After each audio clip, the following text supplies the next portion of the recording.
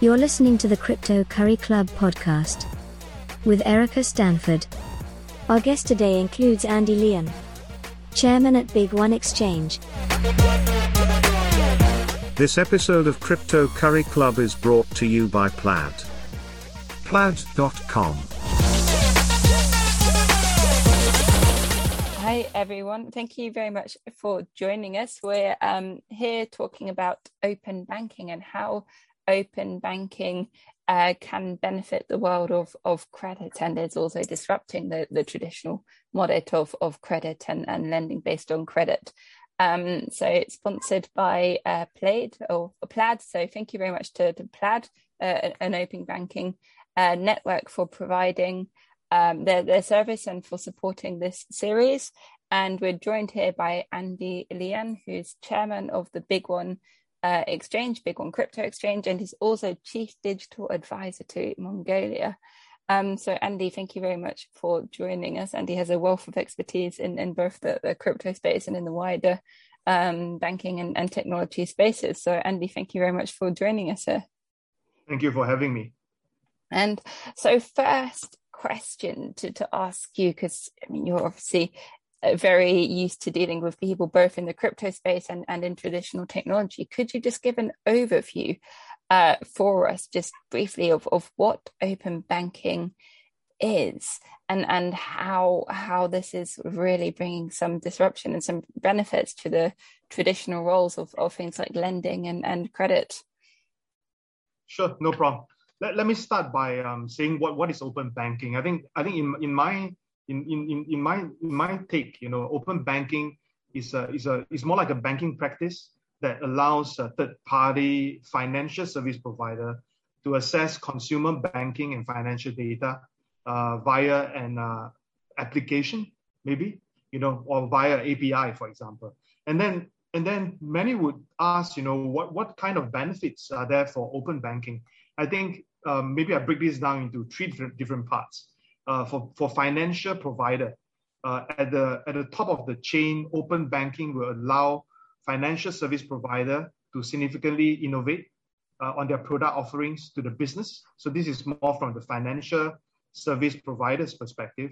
And then when we look at it from business perspective, such innovations made by the financial service provider will mean more effective and efficient financial tools in your business, more likely to be seen in the payment space.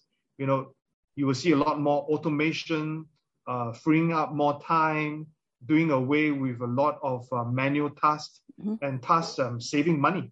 And then last but not least, on the third part would be for the customer.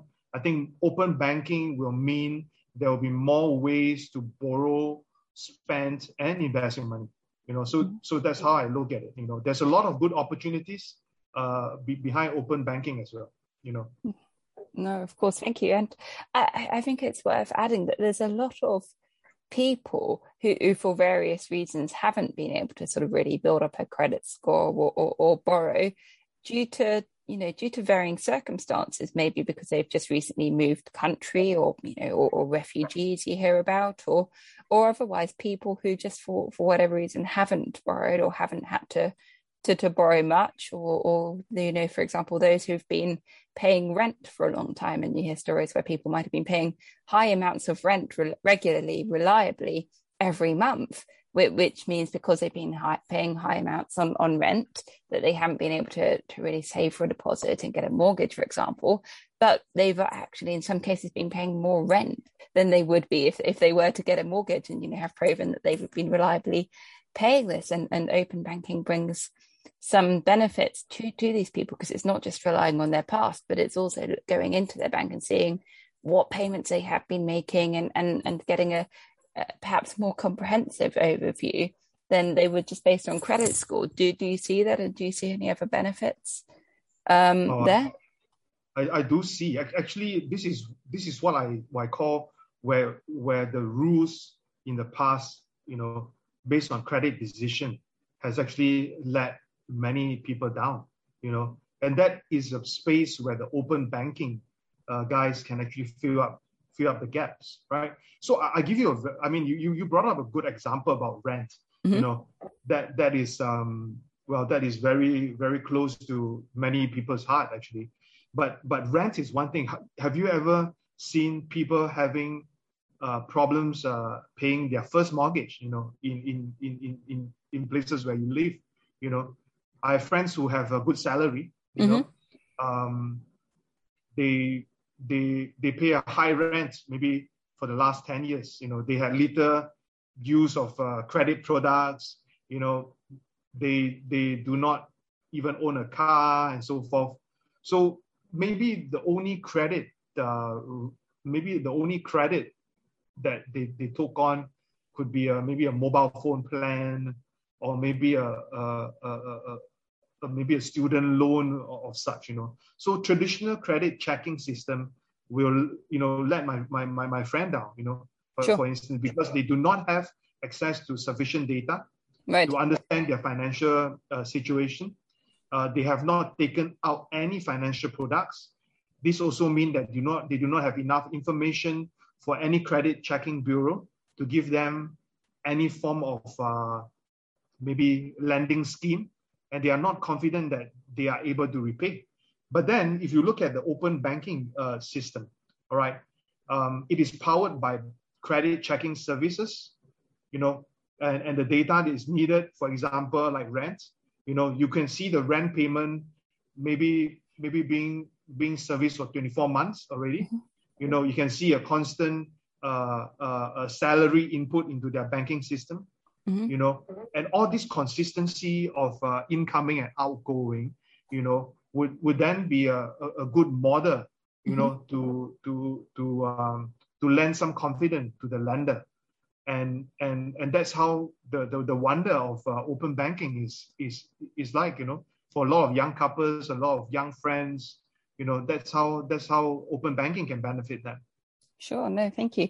And going on to the crypto ecosystem, how specifically do you see this benefiting people who are, either looking to get in crypto or who are already in the crypto space, because traditionally it hasn't been easy for people to on-ramp from fiat, and many banks have been anti-crypto, and you even hear of, you hear rumors of credit scores being affected because of association with crypto.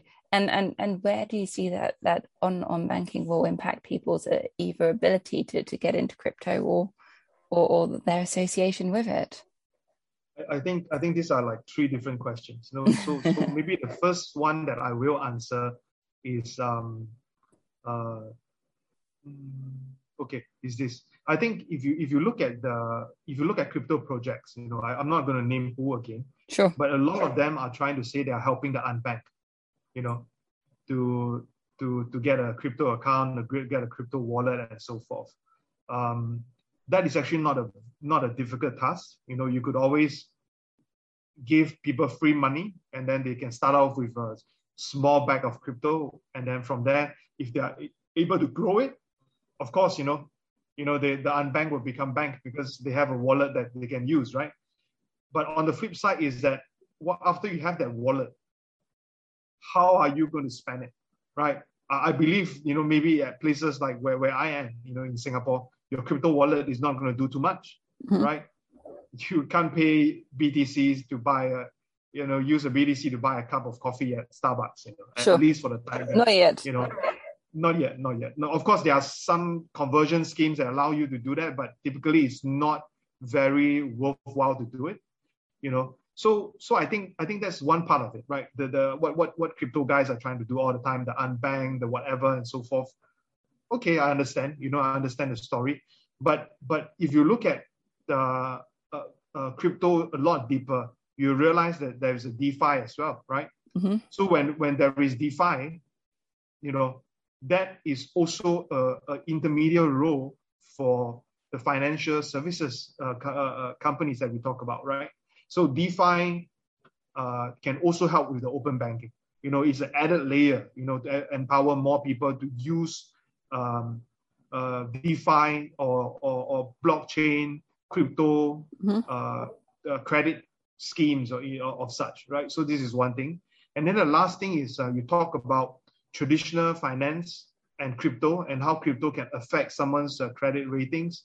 I do see that happening in US and some parts of Europe, but I don't think this is something that is going to happen or maybe going to affect people's credit score for the long time. Once the authority understands how the whole crypto regime is going to work, where they can reproduce the tax, portion, I think they will be very open, to all these crypto earnings and crypto investments that they make and credit to their own account, because if you understand the whole system, that is in the works right now, is that whatever crypto earning that you can obtain, if you are going to convert it into a fiat, there will be tax. And if you're converting it into a fiat, you're actually putting it in the bank. Actually, the bank should be a lot happier, right? Versus everything is all crypto-based systems where they can't benefit from it at all, right? So I still think that open banking and DeFi are very closely related. DeFi helps to fill up some of the gaps in open banking, helps to facilitate some of these schemes of payment or lending schemes that are not really that feasible, in the credit world, So that's how I really see it. No, thank you. Interesting you bring up DeFi, because many in the crypto space, and particularly in DeFi, are typically quite keen to get away from traditional banking, what they class as TradFi, or altogether, and some would want to exist completely in the crypto world. Have you seen large take up for sort of access and on-ramping via open banking to your exchange, for example, for those people who have already been in the crypto space? Can you talk about what the demand has been on that side? I think when we talk about crypto space from an exchange perspective, our users are all KYC, right? So they are, we know who they are. They provide a certain level of verification, and they just trade using their crypto, right? So if you look at the other side of crypto, when we talk about DeFi, for example, I think the DeFi products are catching up. More people understood how DeFi worked for them in the crypto space, but most of them cannot relate how DeFi is going to help them in the real life, right? Because you could borrow against your BTC, right, to get out more money, just that you can spend in the real life. But the thing is, right in the first place, do you have enough BTC to make the borrowings? Right. So that is one problem. And then the other problem is that those people who want to get into the DeFi system, they do not have a proper bank account, right? If they do not have a proper bank account, it's also very difficult for them to transact in crypto, because how then you obtain your cryptocurrency if you cannot get any fiat, right? You cannot get the fiat connection and buy crypto using your fiat money, right? Yeah. So I still think the real uplift, for crypto, open banking, DeFi would be when you see more DeFi products being bridged into the traditional space.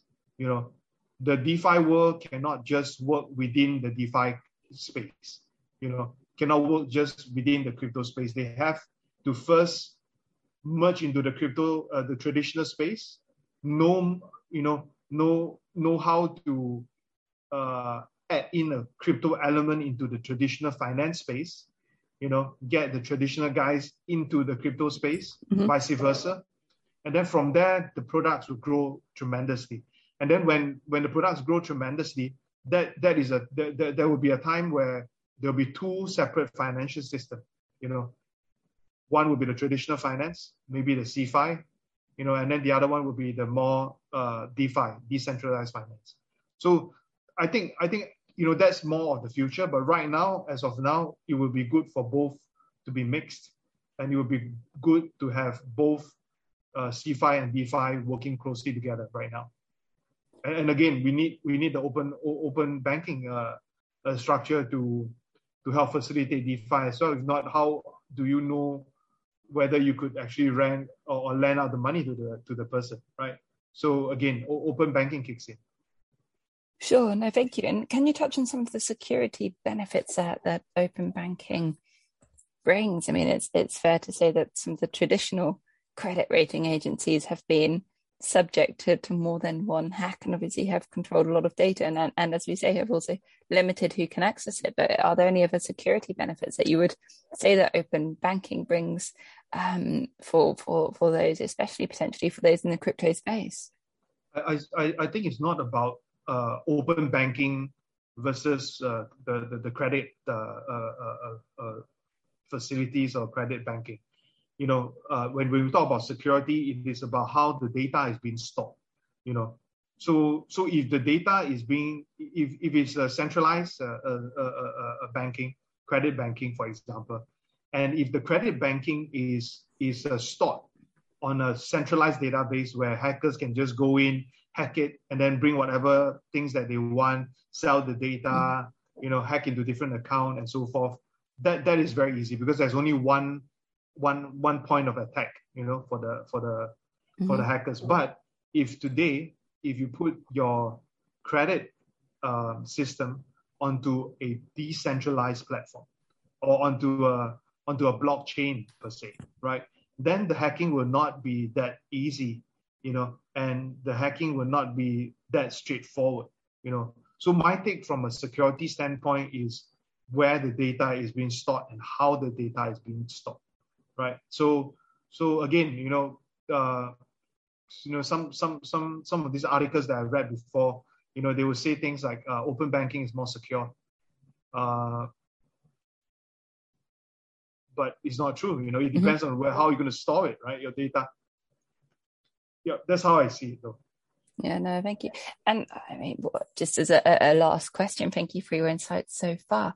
What do you see as next for sort of open banking, in terms of sort of helping the credit and lending space, and especially regarding crypto platforms and crypto exchanges picking up this technology and using open banking?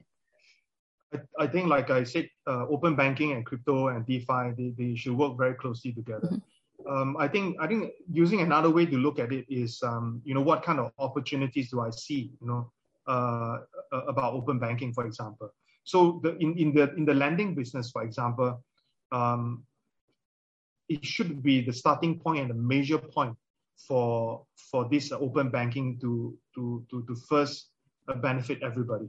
And in my words, it will be probably the first benefit of such services as a whole, mm-hmm. For everybody. So that's a very first step, for open banking. They will bring in full-scale revolution in the art of determining where an individual is likely to be able to repay credit, and allowing the sector to take a big leap from mm-hmm. Art to science, for example. And then for the credit modeling, it is very data hungry, and the quality and recommendation analysis is available to the lender directly and correlated with the volume and the quality of data available. So if you look at both model, what I do see is the middle ground. There will be a DeFi, maybe a DeFi player or DeFi layer, to bridge both. Why do I say that? It's because DeFi being decentralized, mm-hmm. the security portion is all being taken care of, right? Being on the blockchain also means that the quality of data available mm-hmm. cannot be changed as and when they like, right? Because if today you're in a centralized system, today you can say you are a CEO, tomorrow you can say that you are a president, you can change whenever you want. But mm-hmm. If you do this on a DeFi network, verify on the blockchain, for example, based on your finance scoring, mm-hmm. all these scores can then be tabulated, and it serves as a history. right? So if today you own $3,000 a month, you pay for ABCD, then all these things serve as a record, and you can't change it because everything's on the blockchain. So the blockchain layer act as a bridge, and then the DeFi layer will act as a bridge for the open banking and credit bureau. So it become more like I would still say more like a bridge, for both to work closely together, because it is not so straightforward sometimes, when we talk about credit decisions, right? Mm-hmm. It is also not so straightforward to say that the open banking data is sufficient, right? Maybe even the renter that you pay every month might not serve as a good variable or as good component, So maybe DeFi can come into the place, right? Then DeFi would say, would give you an added advantage, to track how to track maybe your browser history, for example, how much just something off the cuff, right? So check your browsing history, what sites you serve, what things you have bought online, are you paying it using credit card? Or if you're not paying credit card, how often you buy it? Are you paying back all your loans, all your credit cards based on that?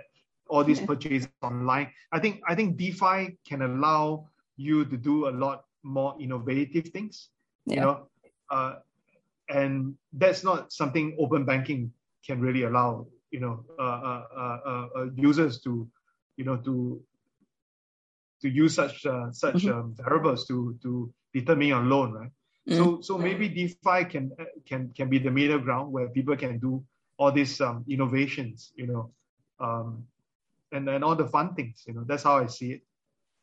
Yeah, no, exactly. And it's so true in the world of DeFi. There's so much happening and it's evolving so fast. But, that saying you still need to on-ramp somehow for new users. And I can really see the appeal of open banking, especially for those newer users wanting to get into the space. And as you say, that there might be many more potential possibilities for it, such as the data from converting rent payments into mortgage payments without otherwise not having enough data. So, Andy, thank you very much for joining us. Hugely grateful to you for sharing again your expertise and experience on this space. Look forward to speaking more soon. And massive thanks to Plaid for sponsoring and bringing to us this series on open banking and looking at how open banking works in the credit space. And especially for crypto companies. So huge thanks to Plaid and again to Andy for joining us. No problem. Thank you. Bye. This episode of Crypto Curry Club is brought to you by Plaid. Plaid.com